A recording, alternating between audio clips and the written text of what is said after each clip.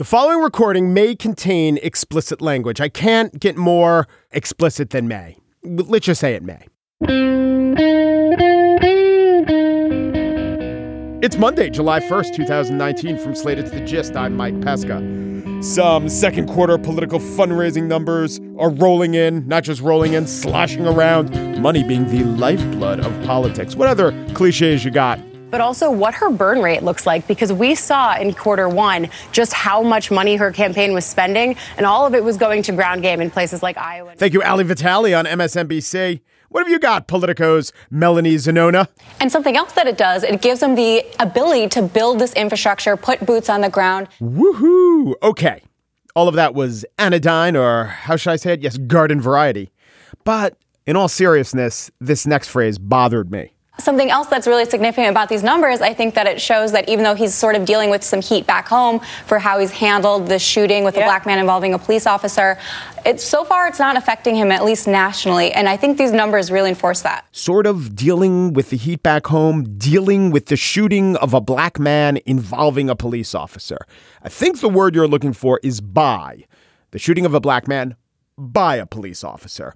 And though you've heard me expound upon this, and last week I didn't come out just crucifying Pete Buttigieg's handling of this, the theory is that being the mayor of a big city is really hard, and every mayor of a sizable city has to deal with shootings and issues of mostly white police forces killing black citizens. That goes on all the time. I do think such an observation phrased that way enforces everything we knew to be true about this specific case, which is that the national media cares about the actual fact of an actual cop killing an actual suspect in the actual city of South Bend. They care about that not because of the cop or the suspect or South Bend.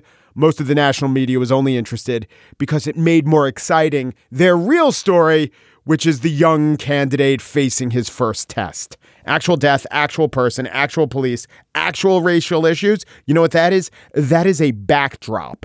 In narrative terms, it would be considered the stakes. If I could give that reporter, Melanie Zinoman, back those words, I'm sure she would come up with a way that expressed a bit more care and concern for the actual life lost and the issue raised. But really, the motivations of national political reporters are so very, very clear. Black man dead, white cop shooter. What does it mean for Pete? What does it mean for Mayor Pete? Pretty much just about Pete. And how do we get an answer to what it means? Well, quite clearly, it's the amount of money he raised this quarter, $25 million. So I guess that's all we need to know about that. On the show today, I spiel about a choice that Democrats have. Do you go with an exciting candidate who could turn out enthusiastic voters? Or do you go with the steady hand who can reassure the once Obama voters who defected to Trump? It seems like a conundrum, but it's really quite humdrum. But first, I am a dad. I make jokes. Somehow, as I've been pursuing both of these passions, these last 12 years, I've been tarred with an accusation that I engage in a thing called dad jokes. What are these dad jokes of which you speak? I know good jokes. I know bad jokes. I know pun jokes. I know bad pun jokes. But dad jokes?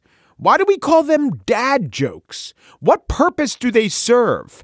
And most importantly, what do you call a man with no body, but also no nose? The answer to all these questions, nobody knows. Except perhaps for Jason Zinoman. He covers comedy for the New York Times, and he also covers the institution of the dad joke with me. Up next. So there's very few issues that get me going as much as the idea of the dad joke, which I think, that my taxonomy of it is I place it as a subcategory of pun. But we're going to get to this in an interview, in a discussion I'm so excited to have.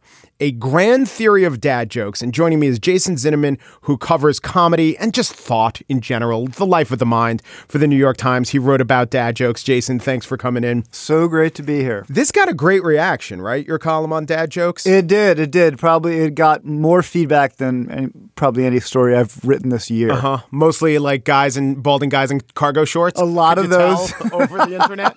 I got stopped at like my kid's school a few times and got like some knowing, nods and handshakes, and I feel scenes, and then like this has been a big problem. The invisible dad. It really is. It really is. Finally. But and also like, moms in South Dakota and, grandparents who miss joking with their kids. People had emotional, schmaltzy reactions to this in a way that frankly made me a little uncomfortable. Yeah, you basically just put your finger on Billy Crystal's career. So I want to ask you what the theory is, but let's define it first. And maybe there's a little bit of disagreement about what is a dad joke. It is, I'll define it as something like a corny joke that often involves wordplay, but a fundamental part of it is that the father says it to torture the children. Yeah, I think that, I think the definition's a little bit like defining horror film. There's no one right answer, right? And in fact, in the weeks before I wrote this, I have 2 kids, 5 and 10, and I asked as many of their friends as possible to define dad joke for me. So, and I kind of feel like I trust them better than I do anyone else. And almost all of them, the first response is a bad joke. And on some level, we can get more complicated. That's what a dad joke is, a bad joke. The second word you heard is embarrassing, right? To who? To them. To them. To the so receiver. it's a joke that embarrasses them, right? Now, so I think that's like the fundamentals of dad joke. But then you're getting more sophisticated on it. Like when you get into really more detail, all right, what are the examples of dad jokes? If you read all these books about dad jokes and you hear people, they're quite often puns, right? The most disrespected of jokes. Horribly so. And tragically so. Some kinds of play on words. And I think also underrated is scatological. There's not in a very mild way, mild scatological jokes. I think it's one that was what has 2 butts and kills people, an assassin. Right, that's a classic dad joke because it involves butts. It's not really obscene, right? It involves butts. It involves a pun. It's quick. I think there's also you can make some. Generally, most of them are short. They require no context setting. And a lot of them are familiar. They're jokes that have been told over and over and over again. Right. There's this tradition of them. And I would just say one other thing is that. There's many reasons why I wrote this piece, but one of which is that I realized that, dads have been telling terrible jokes forever. But the term dad joke hasn't been around forever. When I had my first kid 10 years ago, it wasn't a thing you heard. It's only in the last couple of years, and this I find really interesting, and one thing the piece doesn't really answer is why that now this has become a term. Yeah. And, I have various theories on that, but I think that the term dad joke is really something that's become popular in the last 4 or 5 years, and it's become kind of a genre of itself. I think it probably tracks the rise of the mom genes and the dad genes and the fact that what was once the figure of respect or nominal respect, father knows best, that title was a bit of an ironic title. However, so it tracks that, and we're labeling things more and we're better, everything gets named and possibly shamed. But I think a big part of it is that what was once the default, so you don't have to name oxygen, right? You don't have a special name for that. So it was just the default. It was just jokes. And then as other kinds of humor got a lot bigger and more attention, what was a default kind of humor became a niche, and you always name a niche. Yes. No, one of my theories of this dad joke, and this is a piece I've been thinking about for years, is I'm obsessed with the period in comedy in like the middle and early part of the last century when originality there wasn't a premium on originality for professional comics, right? These people you saw at the Catskills, they told jokes that everyone else told, right? Yes. Street jokes. What comedians tell now. Exactly. Right? It didn't matter if somebody else's joke. That wasn't what was important, right? Now, where did they get these jokes? Well, there were joke books, right? And there was one guy who wrote, and I incessantly read comedian biographies. And then one guy kept coming up, Joan Rivers, Dick Gregory, all these, Steve Martin talks about him, is this guy, Robert Orban, who's still alive, actually. He's like 94 years old. And he was the king of these joke books. And I started collecting these joke books. And they have these kind of old-fashioned drawings on them. And they're just page after page of jokes that now look a little like dad jokes, and they look like other things too. Cause like there's like blue jokes sometimes. So was he an author or a curator? Was he Audubon or was he Darwin? Great question, and I don't know for sure. My sense is he's a curator. He probably wrote some too. He eventually once comedy. Well, it's almost like an algorithm. Once you know how these things go, you could probably write your own. He published book after book after book after book, and then when comedy shifted and it became you had your act that was from your point of view and people started complaining more about people stealing jokes, he left and then became a speechwriter for Gerald Ford. Hilarious politician. So one of my theories is that the dad joke is actually nothing new. It's just a renaming of something that was always there and we always kind of liked against our will, or for good or for guilty pleasure or not. And, our love of those kind of quick pun jokes, which we used to see at the Catskills, still exist, except now we call them dad jokes. Yeah, and we denigrate them. And I think that we are so quick to groan or put them in this category that's not respected, that there are good dad jokes and bad dad jokes. And, I think a lot of people gloss over some real gems. Completely. Yeah. Well, and I guess this is the other point that I was really animated by is there's good things about bad jokes. Yeah. That, there's some great pieces written over the years about the virtue of bad movies. Pauline Kael wrote Jay Hoberman's written a great piece. And so I wanted to write something about what is good about bad jokes. And I think there's a lot of things good about bad jokes. And I think everyone kind of knows this. In one sense, jokes are an art, but they're more than that. There's something comforting about a bad joke. They do rely on rhythm. They do rely on a formula. Those things are, by definition, comforting. They unify us, I think, in a way that good jokes don't. Like, last time I was on the show, I talked about David Letterman. David Letterman would tell these very insidery jokes sometimes that would separate people who were in the know who got his sense of humor from people who were not, right? And bad jokes are the opposite. They unify everyone in groaning at this joke. Yeah. There's something about, particularly dad jokes, where you're very self-consciously telling something that you know is bad often. There's something, I think, very generous about them and democratic to be about them. That's just one of the many things. I also think that, humor is very subjective and what sometimes, the line between good and bad is very thin. And, it gets to the question of what is badness in jokes? And, one thing, or art for that matter. One thing is most people agree on is hack, right? Cliche is bad, right? And that people think it's worse in comedy than in music. You want to see the Rolling Stones do their hits, but you don't want to see Chris Rock tell the same jokes he told. That's the common wisdom. I disagree. I think people do find comfort in hearing the same jokes they've heard a million times before. It operates in a slightly different way. And I've seen it too. If you go see Jim Gaffigan in concert, Jim Gaffigan tells this Hot Pockets joke. He has to. He has to. In the same way the Stones have to do, Start Me Up. Yeah, Start Me Up. It operates the same way. It doesn't matter that the surprise is gone. Yeah. People get pleasure from hearing that Hot Pockets joke, even when they already know it. And I think it's interesting to look at why. I think that a couple other things going on. One, it used to be that the societal default of the joke teller was a dad. And if not literally a dad, though often a dad, was the older straight white man, right? And it's not that has totally exploded or even mostly exploded. Look at the late night hosts, but it has become much less true than it ever was.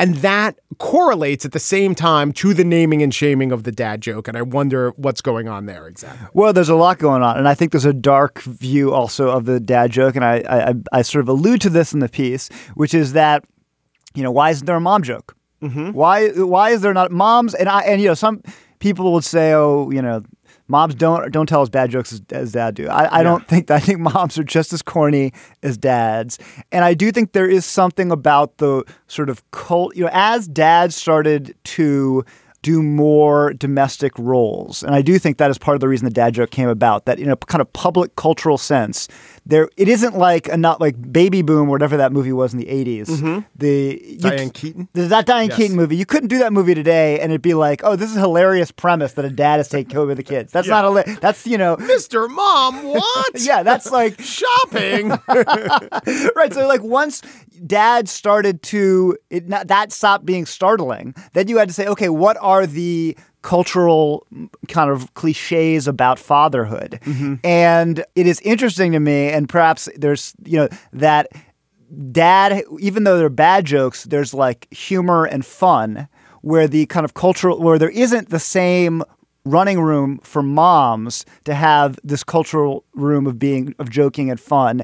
And while there is, these sort of stereotypes of like the scolding mom and the disciplinarian mom, I think there is something gendered about dad jokes that works against moms. Yeah. But at the same time, I think that the idea of dad jokes has become so huge, particularly on the internet. If you look at, if you just look at hashtag dad jokes any day of the week, it's just all over the place. Or anytime like somebody tells a bad joke in a famous person, the headline is someone tells a dad joke. It's transcended gender on some level. You made me realize something, that comedy is very often about transgression, but when the white male dad transgresses, it's often two places that make us uncomfortable or in ways that we're not comfortable with. So what do? They retreat to the safety of the dad joke, or we want them to retreat to the safety of the dad joke, and it's reinforcing. Like who is the person who we give the least allowance for transgression?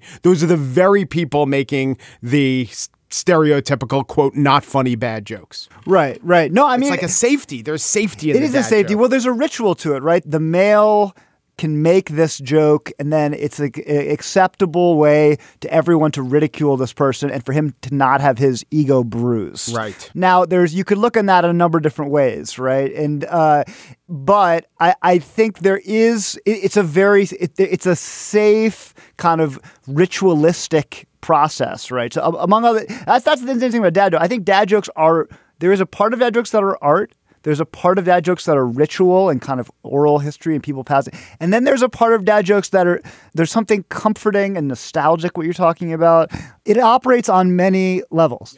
Okay, so in the end, do you want the dad joke to be rehabbed, or does it serve, if you celebrate it, as do I, does it serve our purposes better to have it be this denigrated thing? Yes, the latter. I want it to be I'm a big, I wrote a book on horror movies. And in the 70s, back when it was a disreputable genre, and right now it has so much. It's suffocating on prestige. I love it. And I love true. What I really when I see underground punk rock, getting a display in the Met, it's dispiriting. When I see a horror movie today, and I usually can tell at the end, there's like you watch a movie, you're like, I like this horror movie. But you usually can tell by the way they end it. If they wanted to get the good reviews and the prestige, it has a tasteful ending with some without any gore, or a triumphant ending, right? I don't want to see that. You want I Spit on Your Grave, too. I want to spit, or at least Night of the Living Dead, where look, I loved Get Out, right? I love Get Out, but Get Out has a commercial non-horror ending. Get Out, which is very influenced by Night of the Living Dead, right? The real horror ending is the policeman shows up, right, and shoots them, right? That's the shot. That's the ending. Everyone dies. Or everyone dies. That would not be as commercial, right? But that would be more horrific, and I would argue in keeping with the rest of that movie. Okay, and then there's increasing number of horror movies now that are trying to be more commercial.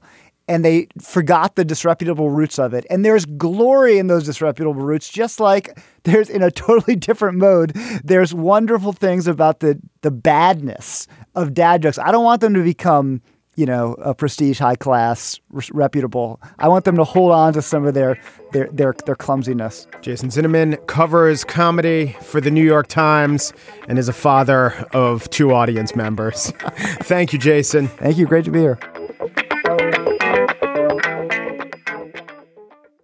And now the spiel.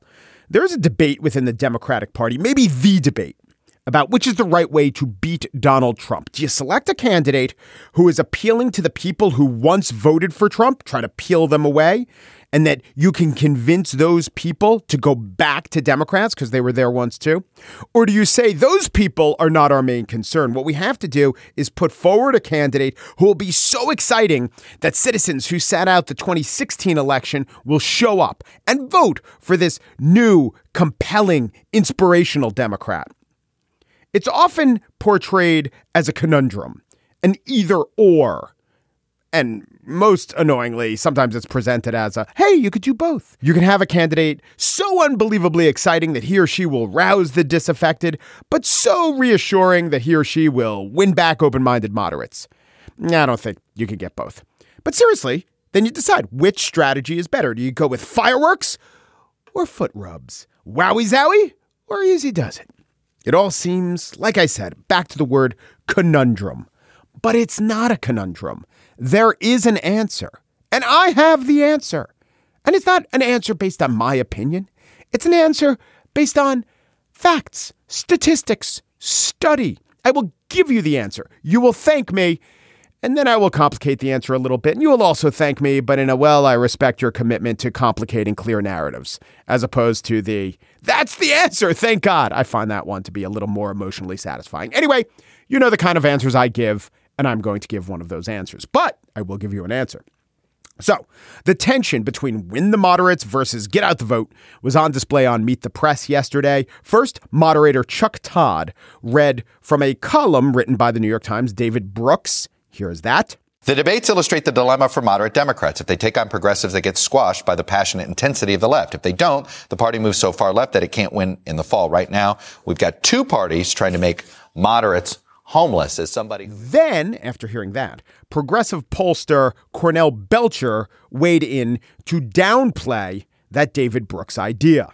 Look, to all respect to Brooks, we don't need you. Right? We don't need you, right? We need to rebuild the Obama coalition, right? So when you talk about who's problematic, and this is my problem with Joe Biden, I fear with Joe Biden that he's Hillary 2.0.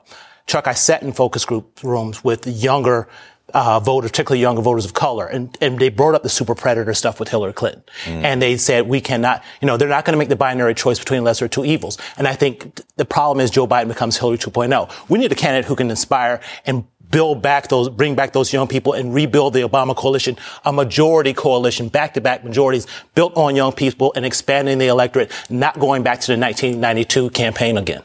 Okay.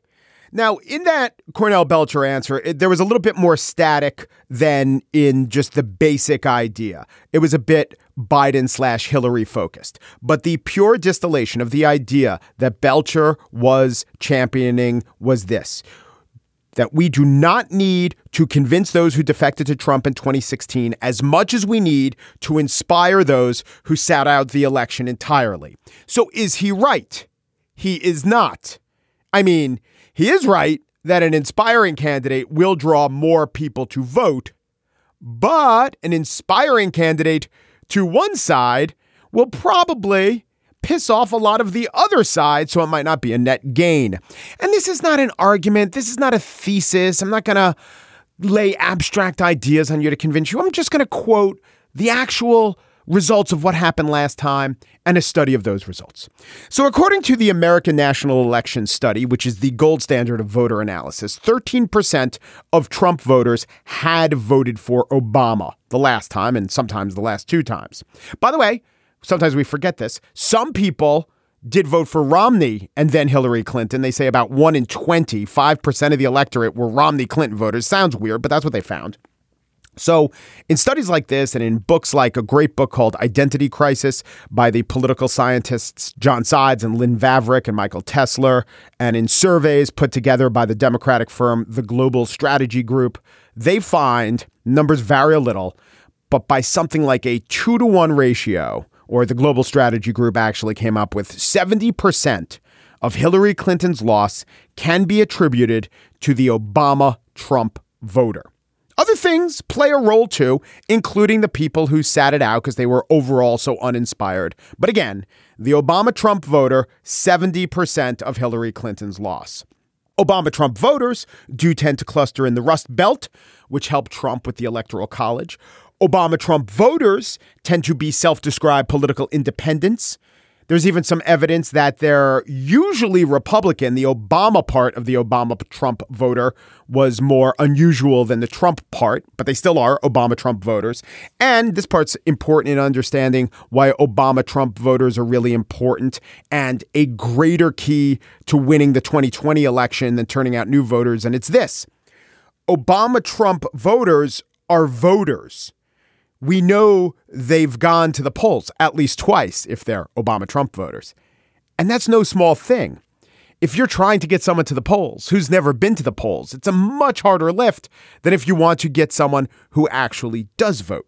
Also, if you're an Obama-Trump voter, meaning you voted for Obama twice and then Trump, you're at the youngest 30 years old and you're probably closer to 50 in age. And once you're 50 in age, and you have never voted, the chances are overwhelmingly likely that you're not going to vote. There's one really simple number that might help you decide if it matters more to turn out new voters or to convince voters who have already turned out. And it's this: Hillary Clinton and Donald Trump combined turned out a lot more voters in 2016 than voted in 2012. If the thesis is we got to get more people to the polls, they got more people to the polls, did the Democrats, and they still lost in the Electoral College. The logic of rebuilding the Obama coalition, which is literally what Cornell Belcher said, that logic is clear. That was a winning coalition. Let's do that again. But the Obama coalition involves everyone, every type of person who voted for Obama, by definition. And we have just demonstrated that 13% of those then went for Trump. It is logically inconsistent to say we don't need to woo back voters who defected to Trump. We just need to get voters who voted for Obama, because a whole bunch of them then voted for Trump. Sorry, this is my exasperated voice. Now, here's the complication. Remember, I told you I'd give you an answer. I hope I did. Got to get those Obama-Trump voters. But now I'm going to lay the complication on you. So far in this debate, as framed by David Brooks, as framed by many never-Trumpers who are in the media, as framed by the former Republican Congressman, now Morning Joe host Joe Scarborough, the way to woo Obama-Trump voters is by avoiding overly leftist policies. Here's Joe saying as much after the debate last week. If you want the Democrats to defeat Donald Trump, I'm very concerned by people casually embracing Medicare for all. Because when you drill down into that issue, even among Democrats, and start telling people what that means for them, suddenly it becomes very unpopular. That is something, I promise you, Donald Trump and his team, they've already got the quotes from last night. If any of those people are nominees, they will go there tonight.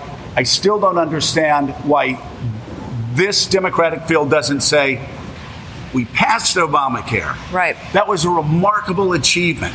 Let's mend it, not end it. Let's keep going in that direction. And they can do that and win the election because Obamacare is extraordinarily popular now because of Donald Trump. They should own it. But here's the thing. There isn't great evidence that the way to appeal to Obama-Trump voters is necessarily through centrism or moderation. It could be through moderation in policy, but it could be through moderation in personality or just a generally inclusive affect. It seems like it will depend a little bit on not going too far left. But, you know, concepts of left and right have been so screwed and scrambled in the last few years, thanks to Donald Trump, among others. Think about this. If Kamala Harris runs against Trump, she will be to the right of him on some significant criminal justice policies, not the rhetoric, but on the actual policies that they have backed. Kamala Harris is to the right of Trump. But in the end, I just urge you, don't believe a pundit who tells you that the way to win the election is to maximize the excitement among progressives via embracing the most left-leaning policies. I find that the people who most often prescribe that as a political strategy happen to also favor those policies as well. You almost never get, look, I think the Democrats have to go way far left, though it pains me. Though I don't support those policies, it's clear that that's the way to win. You never hear that. It's very convenient for the person to say, I want abolition of private insurance, reparations, decriminalization of border crossings. I want all that. And that's also the way to win. How convenient for you. When they say, not only are my policies the best policies to institute as policies, but I'm telling you, they're going to be the inspiration to everyone who's been sitting on the sidelines. And what about convincing people who are already in the electorate, who once voted for your party but then defected? Oh, they're not as crucial? I do not believe that. It is just not true. It is not the case that cautious and effective policies are the key to woo these defectors, however. It also seems to me that adopting a policy agenda approved by David Brooks, that's not the way to go either. The thing about the never Trump Republicans is that while they're never Trump, they're still Republicans. Their ideal candidate is some Jeb Walker Romney type. You don't need to woo them, but you'd better realize that not winning back a decent chunk of voters who went for Trump in 2016 is pretty much the same as just not winning.